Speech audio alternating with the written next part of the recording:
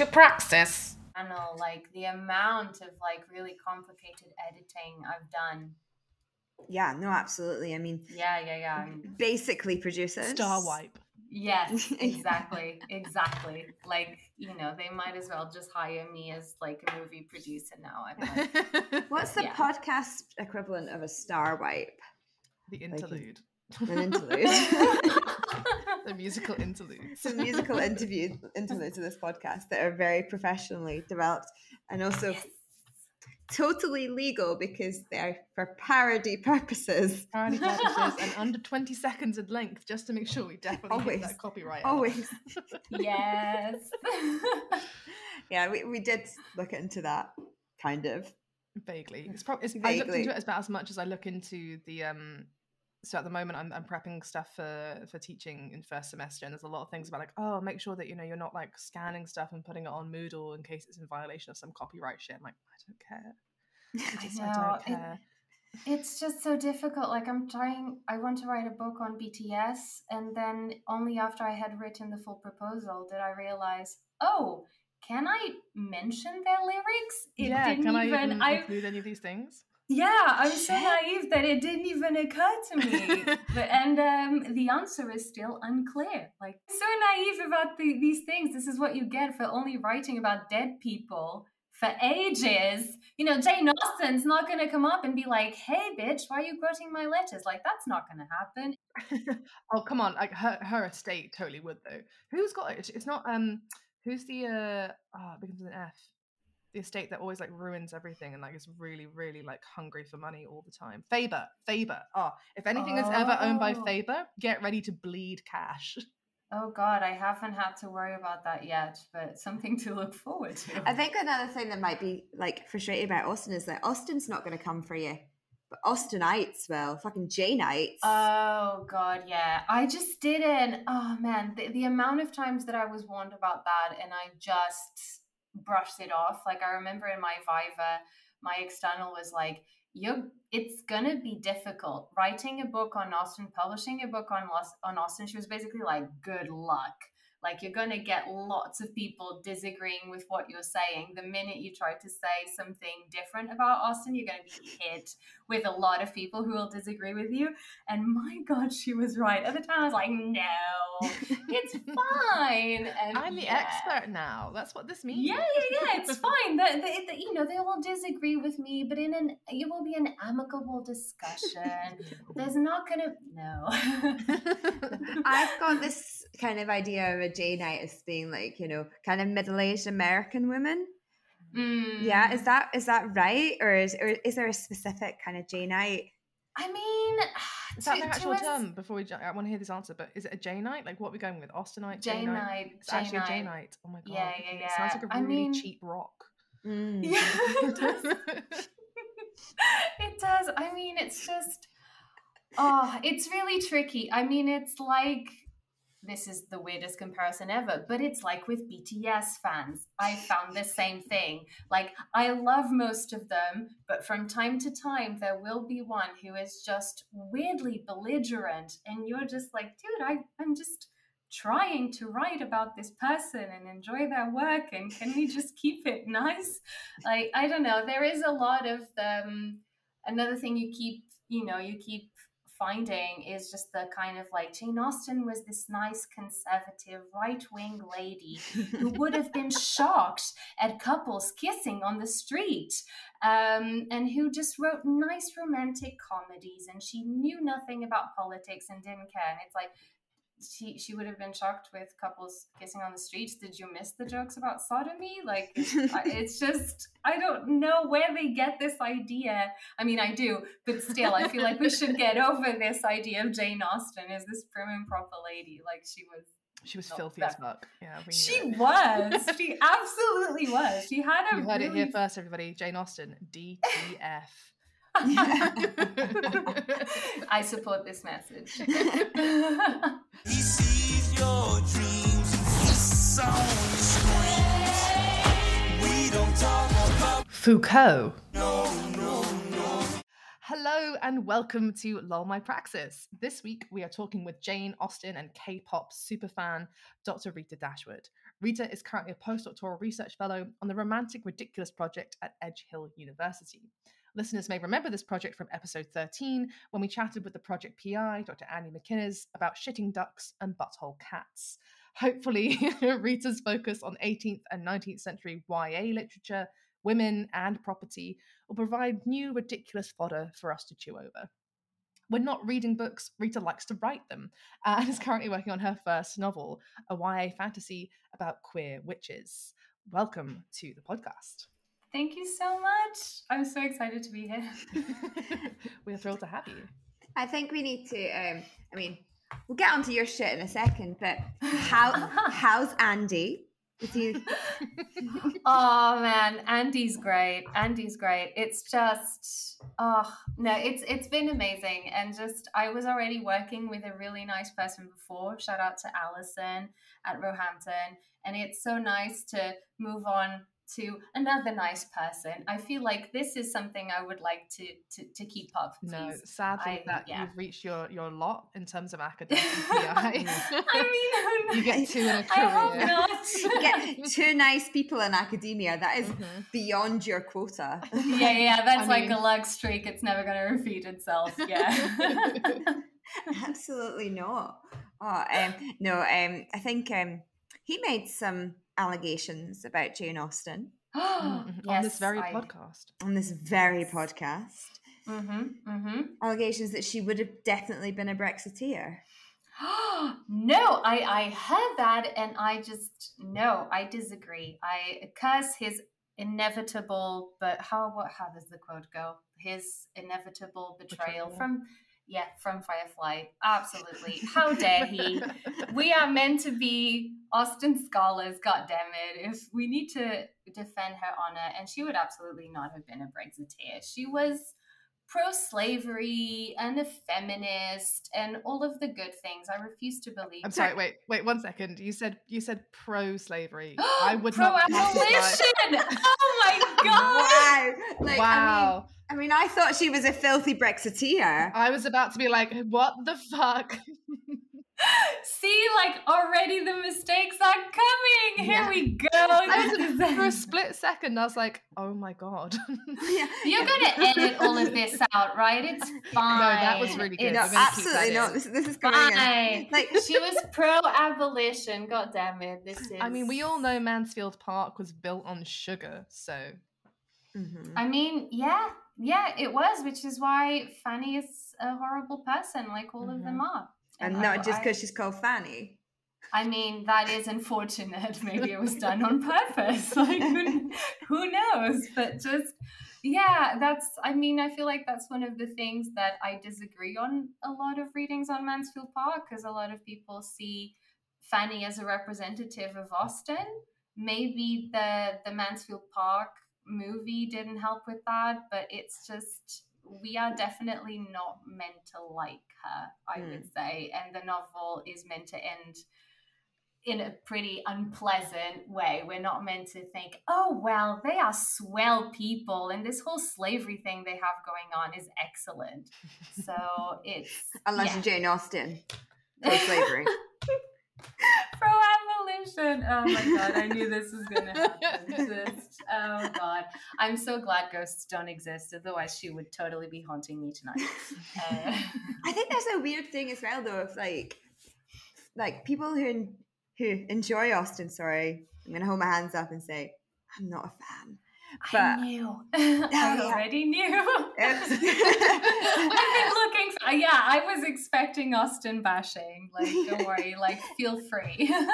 But I think there's a weird thing, though, where people try and work out which character is Austen in each novel, which just seems stupid to me. And it just seems like something that we don't really do with a lot of other authors, except maybe the Brontes. I think everyone tries to do that with the Brontes. So why do you think that is?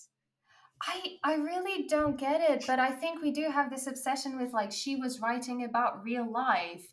And I mean, there are some similarities, like the way that she describes John Dashwood sounds a lot like some stuff her brother said, but she couldn't have possibly known that.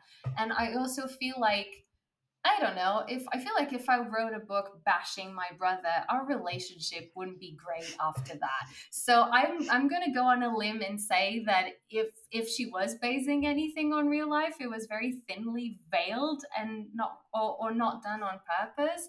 So I don't really get this obsession with who is Jane Austen in the novel. Is she Marianne or is she Eleanor? And who was Mr. Darcy based on? Like, I just Colin Firth. Well, yes, of course. She saw it coming. Like, they're not real, which is part of the fun. So yeah, I don't really get that. Maybe it's the gendered thing. Maybe it's a woman just doesn't have the creative genius to create her own original characters. It must have been based off life. She couldn't have come up with, you know, something genuinely funny. She must have heard this dialogue somewhere. You know, it's the kind of thing that really annoys me, I have to say. Cut my life into pieces. This is my research methodology. So another thing we like to do, if you listen to the podcast, is you know that the kazoo, The methodology. Oh my God. is the kazoo of methodology is now called. I am so excited for this, but I couldn't. The only song I could guess was Emma's, because it like Waterloo. So of course I was going to guess an ABBA Yes, song. we're very good at I'm keeping afraid people I on their won't. toes. Yeah, I'm afraid I won't be able to guess mine. But Okay, it's crossed. Are you ready? so Okay, I'm so ready for this. somehow in our head, this is connected to your research, and it's our interpretation of your research, not actually what your research is, because Okay, basically okay. we're too stupid. So,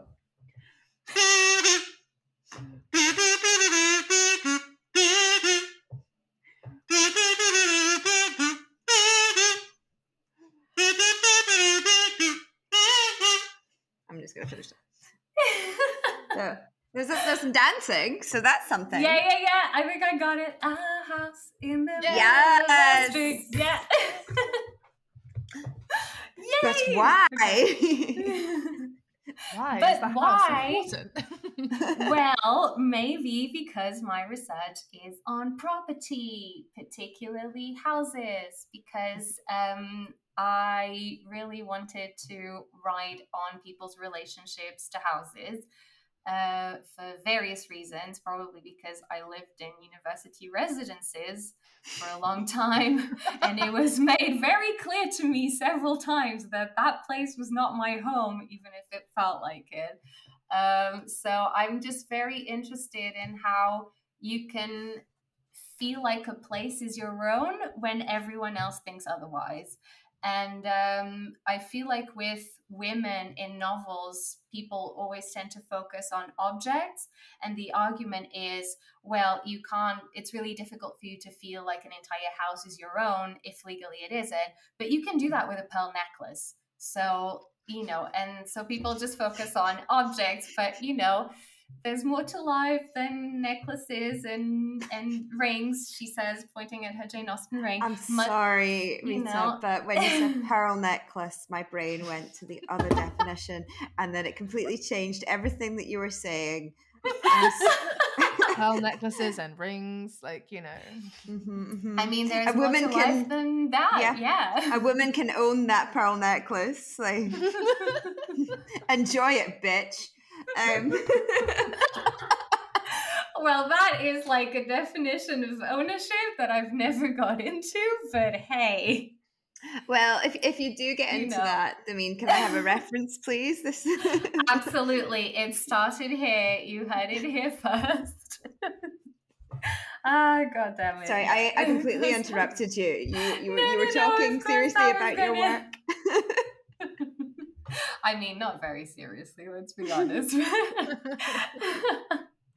But yeah, and I don't know, I just feel like a house and having a place to live is pretty, you know, pretty basic, pretty important. And you know, they're everywhere in Austen's novels. She's obsessed with houses and how people feel about them and what they mean. And I just figured that we had missed something important there that she was trying to say. So I mean, so we've already talked a little bit about Austen and her perspective on Brexit. What do you think her, you know, how she would think about the housing crisis? Oh, Oh. I mean, not very different from what it would have been for women there, actually. This is the really depressing thing. And it's so many historians on women in property have pointed out that actually things haven't got much better for women in terms of ownership since the 18th century. So, yay! If you want to, feel what Austen felt in terms of her frustration for not owning a house, you don't have to try very hard. Just be a millennial.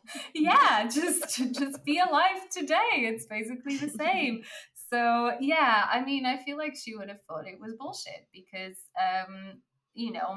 much like a lot of people today, she would not have enjoyed the precarity of having to move from one place to another in search of a lower rent, that kind of stuff. She would have recognized the difficulty of writing a brilliant novel when this is not your house and you're constantly being reminded of it and you don't know if you'll be kicked out of it. But at the same time, she, I think she also just threw her hands up and was like, okay, I'm never going to own a house. Neither will most women, neither will a lot of people. So what do we do now? I think she was just the kind of person to be like, okay, this is shit, but how do we deal with it? And yeah, and I think she tried to figure out different ways in which she could do that and characters could do that. And I find that fascinating. For me, it was filling up my residences with my toys and the photos of my family and just being like, no, this is mine. And I will, occupy this space as if I'm never moving and take that. And, you think she would support a rent strike? Ooh, sure. I mean, she was a radical. Of course she would have. She would have supported strikes. She would have supported anything like that because she was awesome. Austen's Jane Austen. We normally ask as well, sorry to kind of, we have to keep us, this is what we always do, we forget that we have our own structure that we came up with after many discussions. So I'm going to ask you for a very boring fact about yourself as a way of introducing yourself to our glorious audience. Give us your boring fact. A very boring fact. Mm-hmm. Ooh. I really like money. That's my very boring fact. I feel like as someone who went into the arts, you're not allowed to say that. But hey, yeah, I was watching, and this occurred to me because I was watching family videos the other day, and I could barely talk. And already my aunt was bribing me to say things to the camera by offering me coins. So it's been there for a long time. So you're a filthy capitalist. Well, that's the problem. That's the problem. I'm not. I would definitely describe myself as a socialist, but there's just something about not having money that makes it really appealing. So is it more like, if you describe yourself as a socialist, is it more the material object that you like? Is it that whole has the whole movement to online transaction really fucked you over this past few years?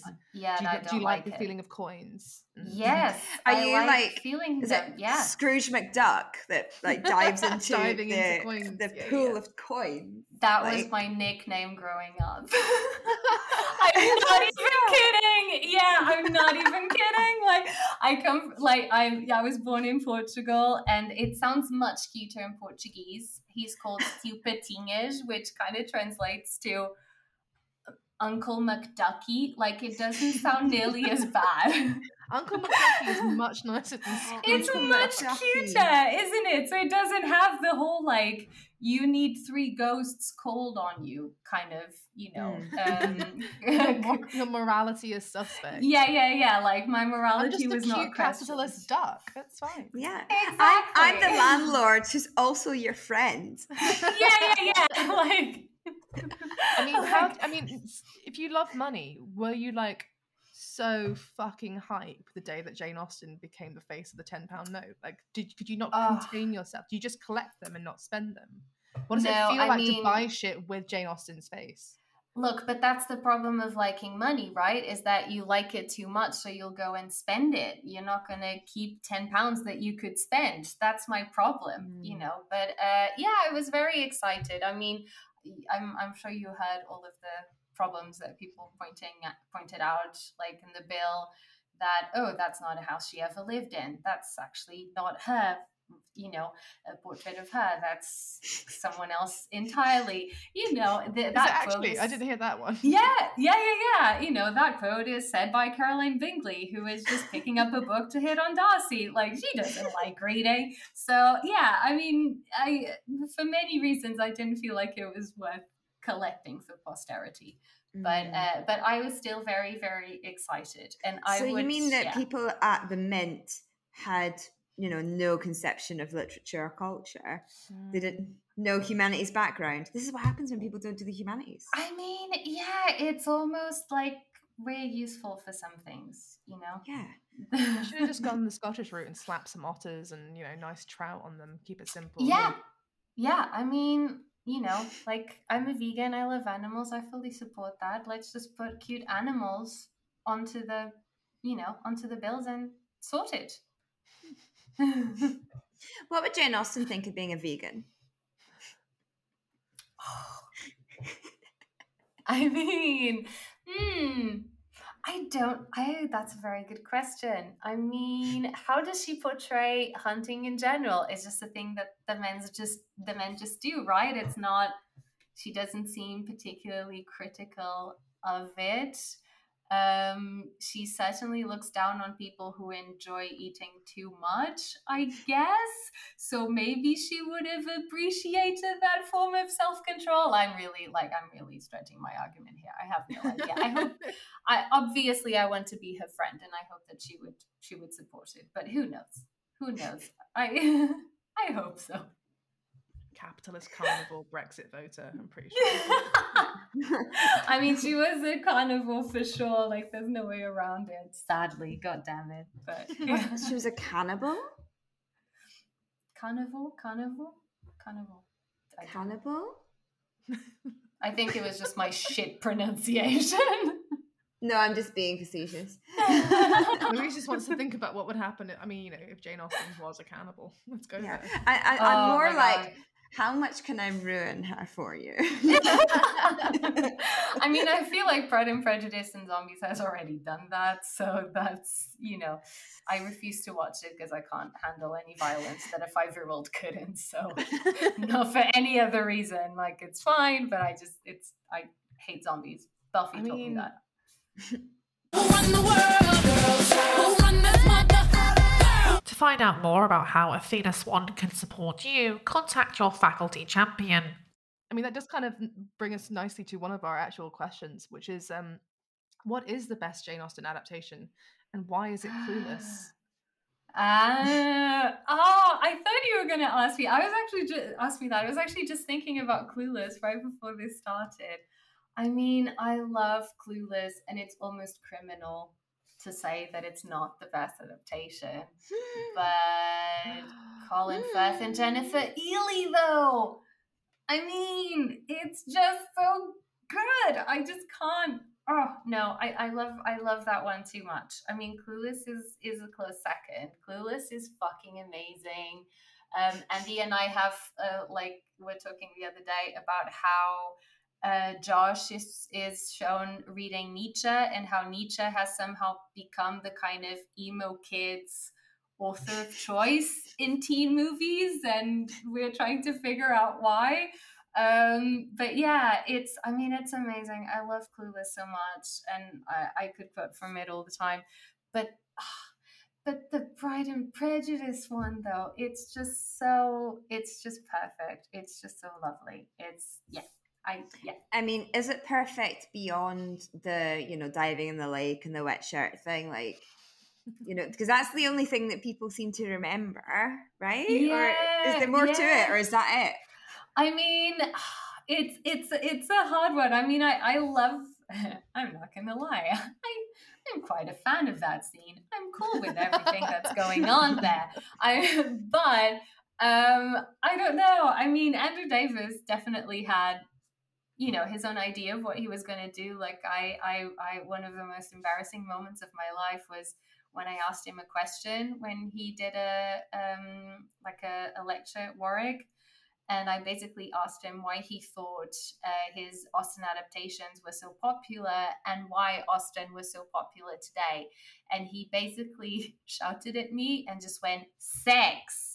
It's because of the sex, as if this was the stupidest thing, and I was so thick not to have understood it, and it was so embarrassing to have this person shout sex at you in the middle of a completely filled auditorium. But I mean, yeah, he was definitely going for it. I mean, I hope I'm not like making this up. I don't think I am, but I'm pretty sure that when he comes out from the lake, he looks at Elizabeth and you can see Jennifer Ely looking back at him, and she looks down. She looks him up and down. I think it basically it said on the script that Darcy has a hard on, basically, when he sees her. So yeah, I mean, he was definitely going for something there, but in the end, I mean, it worked, didn't it? Like it's a pretty cool adaptation.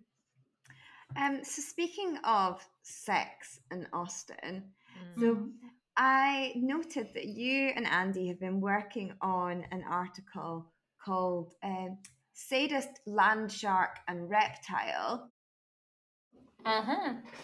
I looked up land shark in Urban Dictionary. Do you know something I don't know? And it is defined as follows. Oh God, because that article is that abstract has been sent now. So. A land shark on Urban Dictionary is defined as a sexual act where a man and his partner stand at opposite ends of the room. The woman bends over and braces against the wall, while the man clasps his hands over his head, imitating a shark. He then begins humming the Jaws theme tune and sprints across the room, led by his erection, and attempts to penetrate either the vagina or the anus with his momentous impact. How does this relate to Austen? What? I just love that attempts. It's like I enjoy its momentous impact. What if momentous? What if it's like... I just love the hands on the head. I'm just like, what happens if he fails? I mean, it's just. There's a lot of pressure on the poor guy. It's painful. Yeah. This doesn't. This yeah. Okay, I did not expect that. So what's your definition of a land shark? Yeah. I mean, that's an excellent question. Really, Austen should have really left some kind of detailed essay on all of these things so that I don't have to guess what she would have thought on them. But it's just...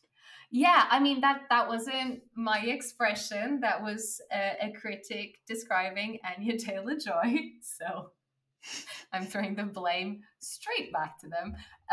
But just, I mean, it was a different definition of land shark.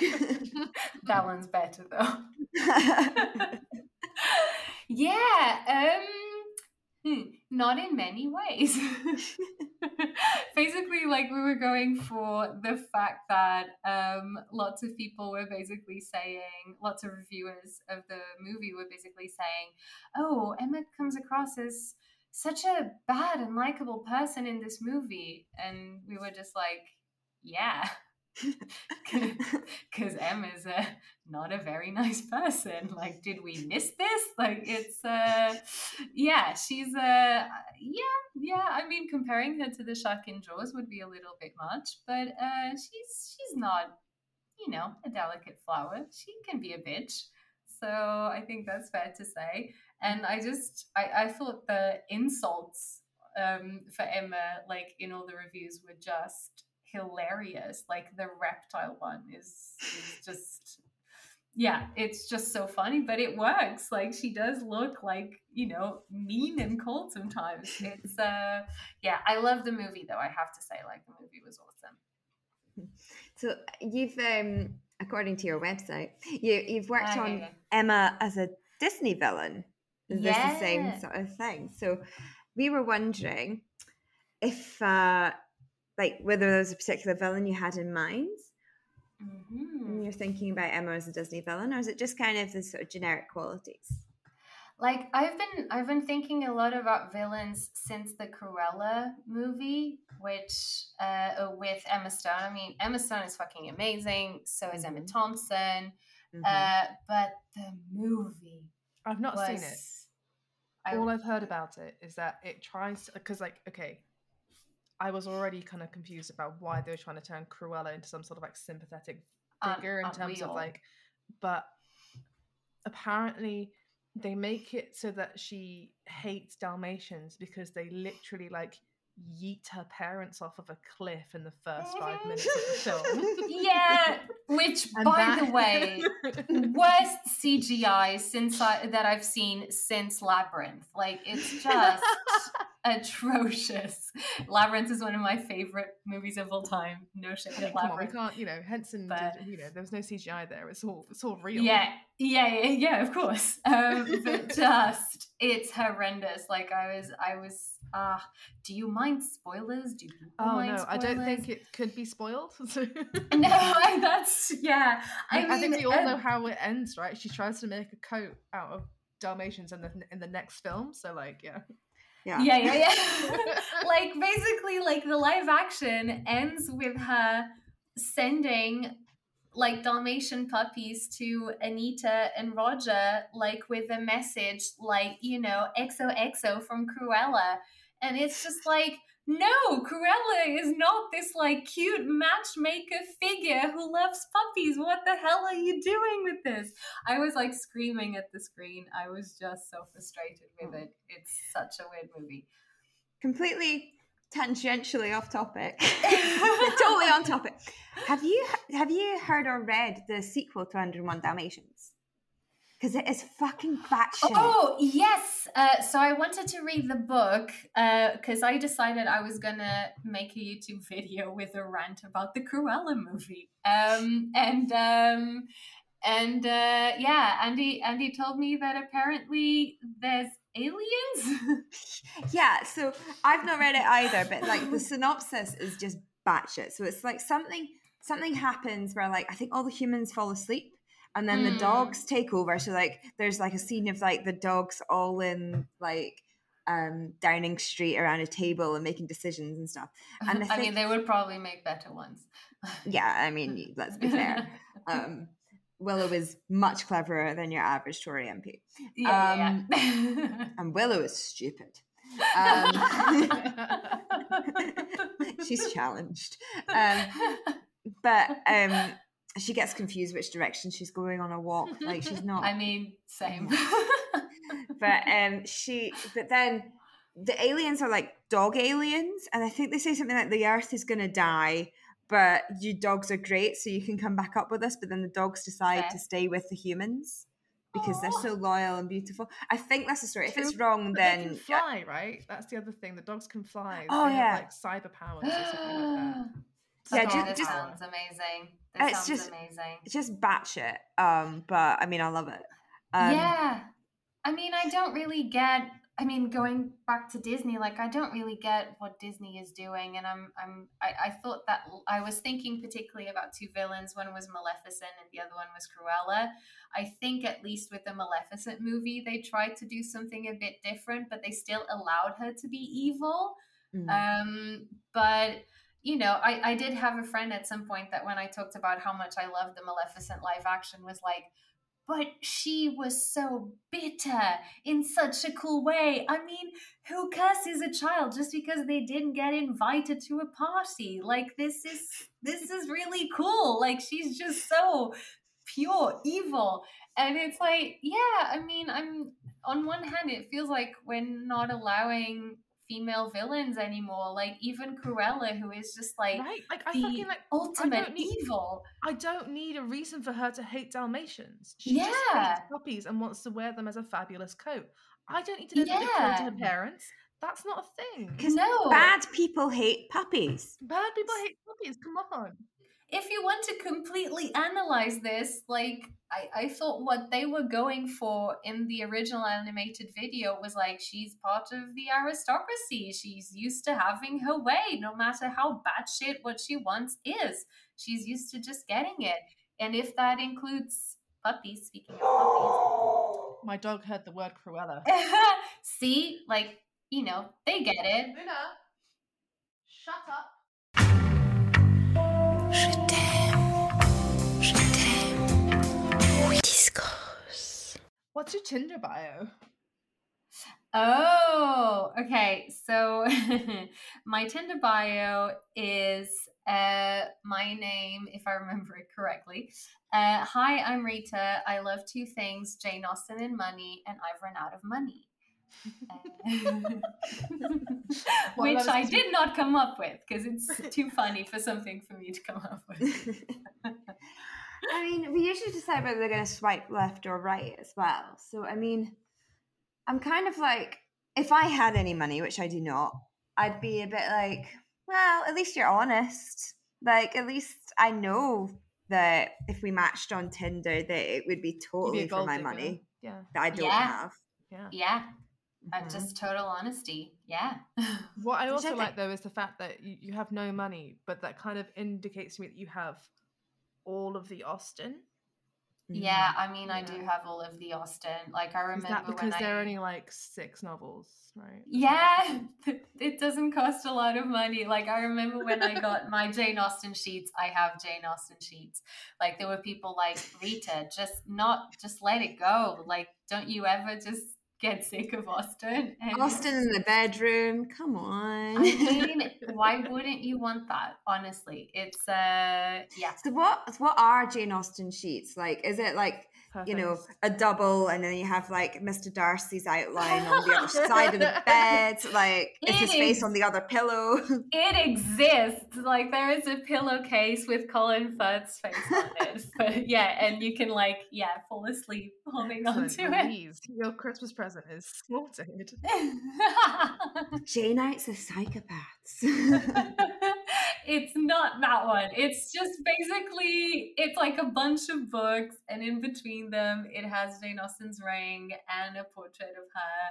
I mean, her ring. Yeah, her ring, like her blue ring.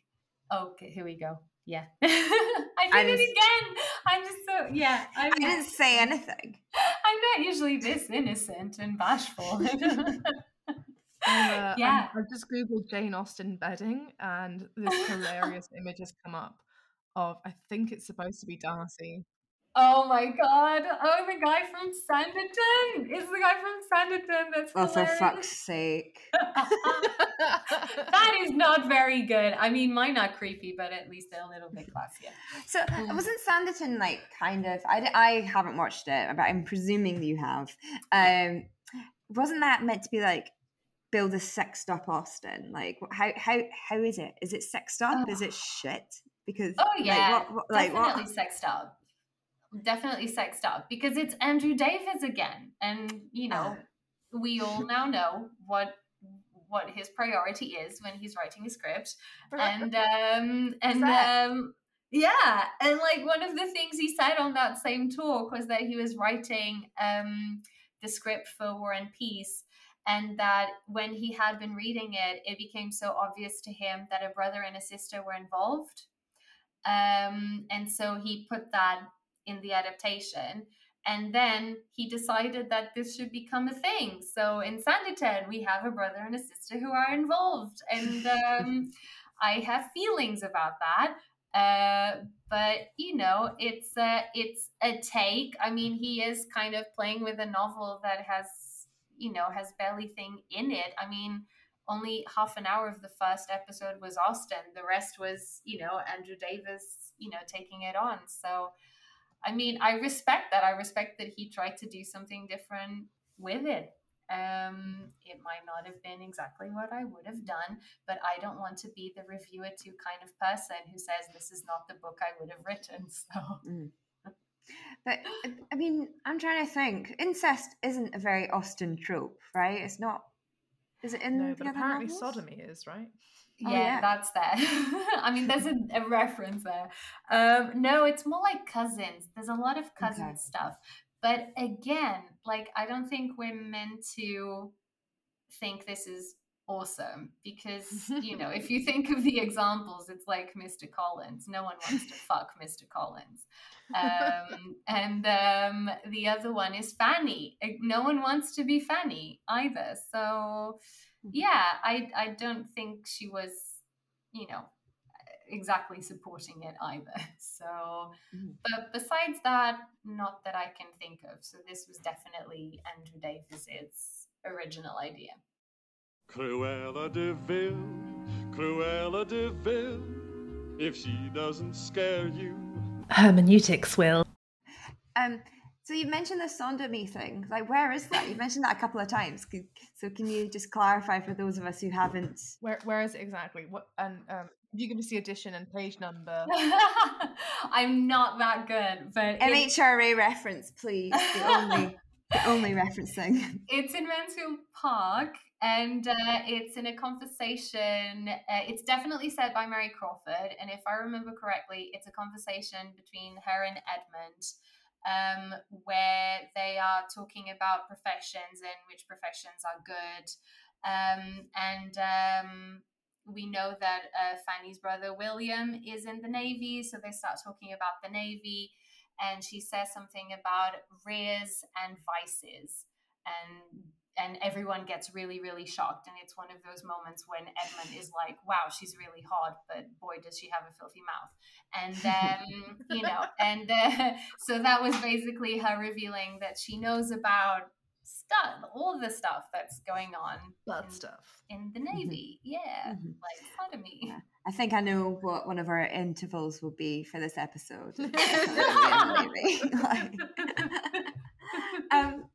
I want to return to the Disney question purely because I was wondering, if we give you some Disney villains, could you match them to characters from Austen? So oh my God, this is the best game ever. I thought that, you can disagree, that if you think about Wickham from Pride and Prejudice, definite Gaston vibes. Oh yeah. Big time Gaston vibes. Oh, yeah. For sure. Yeah. Wickham is definitely the kind of guy who would brag about eating 5 dozen eggs and being so macho. Yeah, for sure. Like, is he the size of a barge, roughly? Poor Wickham, I don't think he is. He has to bench more. What about like Scar? Who would Scar be? Like, Scar. Henry Tilney's brother. He's kind of like if I remember correctly, like just kind of this kind of creepy, scary army guy, and definitely has evil brother vibes. Definitely, like we have a nice brother, evil brother thing going on, so I think he would fit that perfectly. Excellent. What about Ursula? Ooh, who would be Ursula? Definite drag queen vibes as well from Ursula, so that's I think a factor. Yeah, like I'm trying to think of like because Jane Austen's like evil women are usually not very cool. You know, Lady Catherine's not cool. Mrs. Ferrers isn't either. Mrs. Smith, you know, poor thing. She just stays in the house and doesn't go anywhere. Like, who would be a good Ursula? Maybe Mrs. Jennings from Sense and Sensibility. Like, she's like she's pretty cool. She's this kind of like old lady who just does her own thing. She's not evil though, bless her, but she's I don't know. She is one of the few like cool older women in Austen. They tend to be pretty like mean and not very interesting people. More like Maleficent-y. Yeah. They tend to be more like that, more like Cruella, like even like just that stereotype of the skinny, angry looking, bitter woman, like that kind of stereotype. Oh my god! And slightly left field, but I think appropriate for Austen. King John from Robin Hood. Just like the money. Oh. So many. There are so many who would be good. Mrs. Norris. It has to be Mrs. Norris. Like she just freaking loves money, and Mrs. Norris would absolutely. I mean, she does steal from the poor to get it. Like Mrs. Norris goes like. I love how you said that with tone of sort of a bit like, yeah, I would do that. Yeah, I mean, look, I've created a reputation for like being the defender of Mrs. Norris, which is a weird reputation to have. But I feel like people are too tough on her because they're like, oh, she's trying to take advantage and take advantage of her sister's wealth, and it's like, that's because she has a lot of it. I mean, I don't feel bad for those people. Like, they're profiting from slavery. If Mrs. Norris wants to have like a really nice 3-course meal that she can't otherwise afford, who the hell gives a fuck? So it's she's the only person who changes for the better by the end of the novel, except for arguably Tom, who goes through the boring process of like gets ill, becomes a good person. Mrs. Norris is more. Oh, I hate that trope. It's so the worst boring. Of tropes. It's so boring, and we don't get to see him become a good person. Whereas Mrs. Norris is like, oh, my niece ran away from home with a man even though she was married, and now everyone has abandoned her. Yes, I will go and live in the middle of nowhere with her, even though I was really enjoying all the wealth you guys have here. Like, that's pretty cool. Like, she's not your ordinary villain. So, but she does love money, so she's still a King John for sure.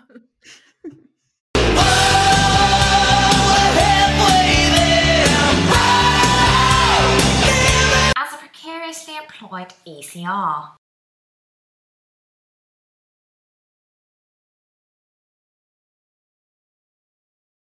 So what this little game has taught me and has really emphasized for me is the fact that I know fucking nothing about Jane Austen. The only Austen I've ever read was Northanger Abbey. Great, enjoyed it a lot. Very funny. Good, because everyone hates on Northanger Abbey, even Austen fans. I thought it was really funny. Me too. I don't know. I've not read enough to have an opinion, I guess. But my question to you is, like, as someone who doesn't know 90% of the people you were just talking about, what do I really need to know in terms of like Austen in order to get away with this like shameful lack of knowledge? Like, at my next office party, whenever that happens and people can be bothered to go to one, how do I get away with the fact that I've never read any Austen? I mean, I really want to tell you to just read Pride and Prejudice. Yeah, no, I'm not going to do that. And also, I'm not going to watch the films either. You're not going to, because that was going to be my second one. Like, watch the adaptations then. Like, you've seen Bridget Jones. Yeah, I saw Bridget Jones. Is that enough? It's the same fucking thing. I mean, that's fine. Just ignore the fact that she weighs like 60 kilos and is portrayed as fat. We all have to just kind of. I mean, you did pretend. You hinted a little bit earlier though that Jane Austen may be a bit fat shamey though. So. Oh, well, she's not fat shamey. She definitely, because then on the other hand, like, all her mean women are skinny. So there's also that going on.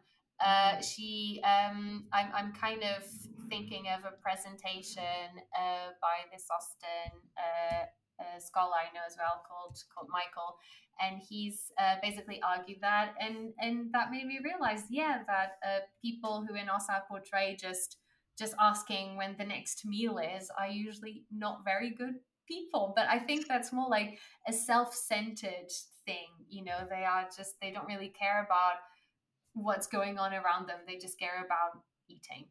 So they're not particularly complex people. But I don't think she's like judging, enjoying eating. It's more the self-centeredness of being able to pretend that no one else around you exists, basically.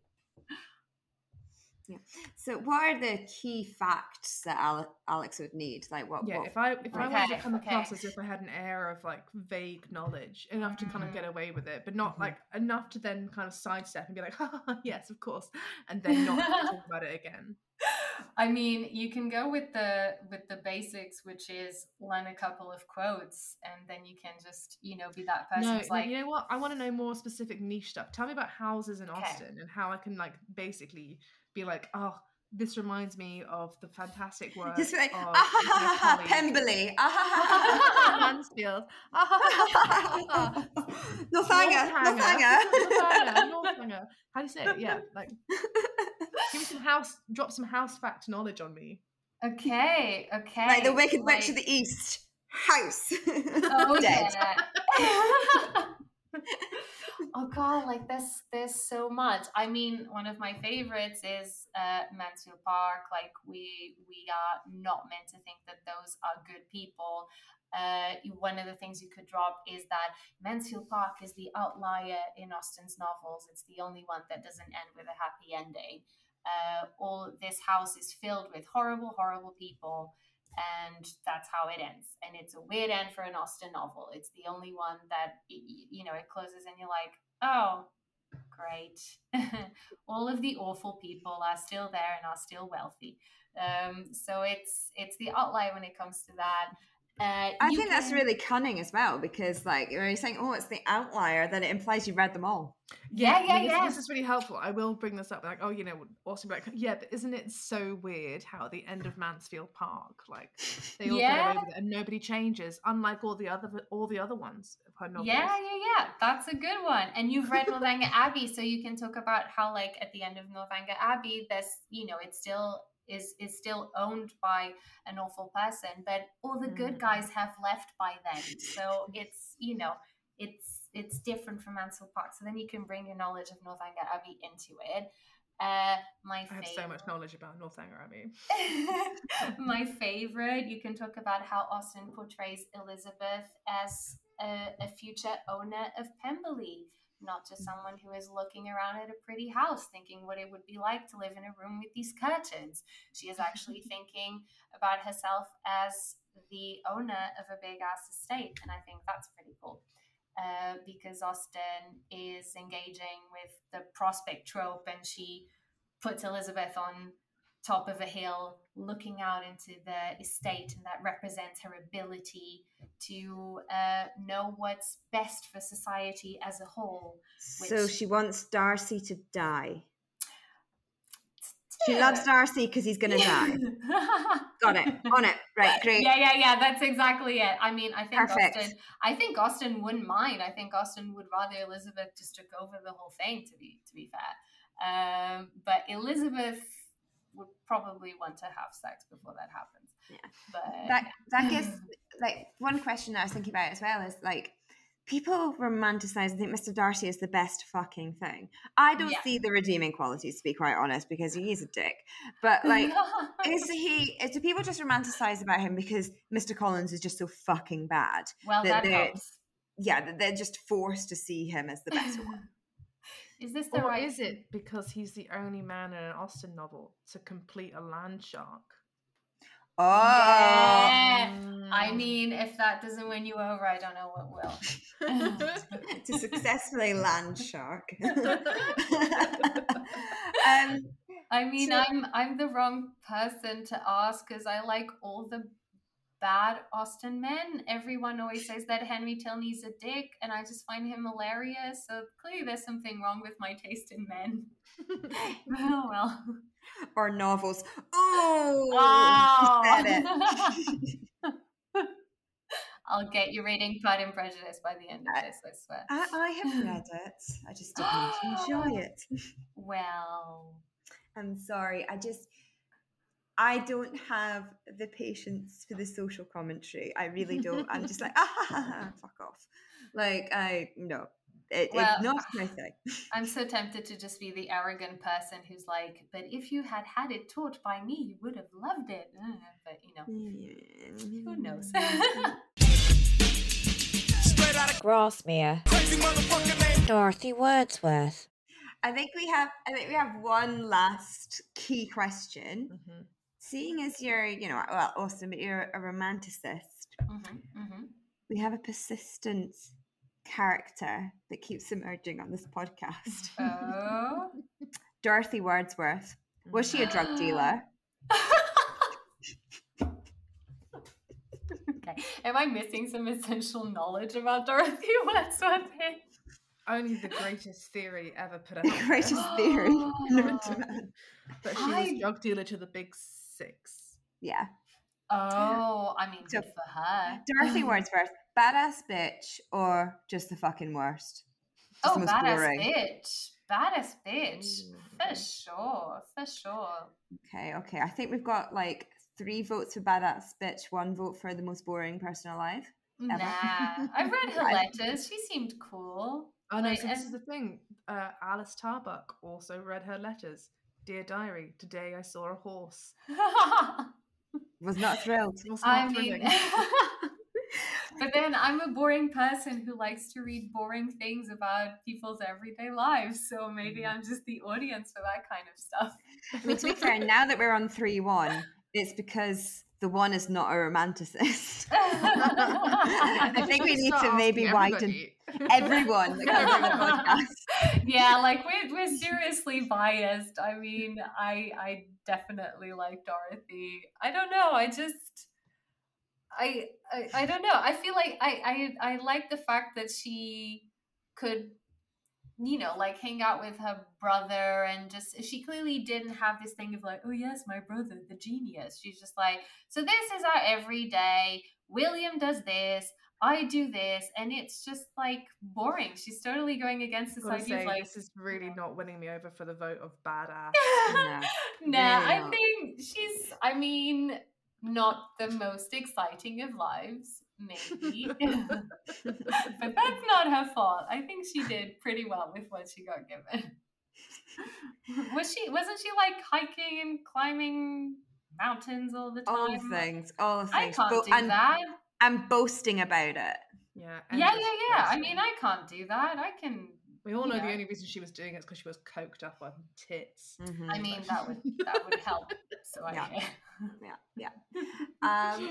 Cool. So I think we usually finish with, is there anything that you would like to plug that you have coming out soon, or things that you want people to look at, or whatever? Your YouTube channel, perhaps? OnlyFans, now that it's not now that it's not pornographic. Definitely the YouTube channel. So I have a YouTube channel.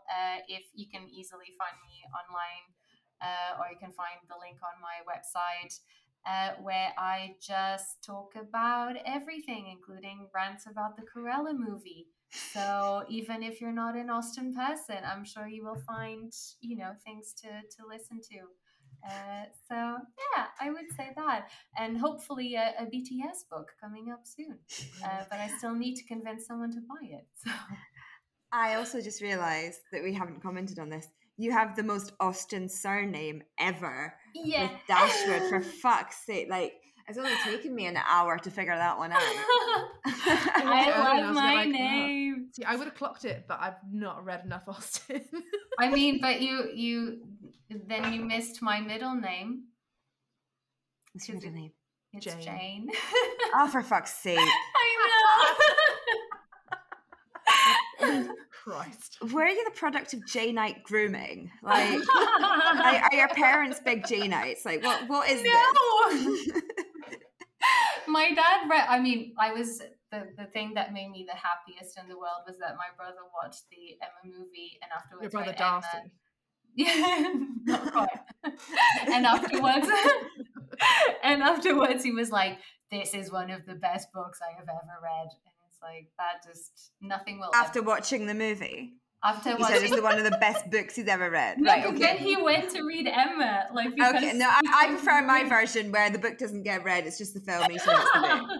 Yeah, the shit's brilliant. I don't need to read it now. Do you know who else likes money? We do. You can support us by going to patreon.com/lolmypraxis, and maybe we can afford an editor to do this professionally. You can follow us on Twitter at lolmypraxis or drop us an email at lolmypraxis@gmail.com. Don't forget, support the strike.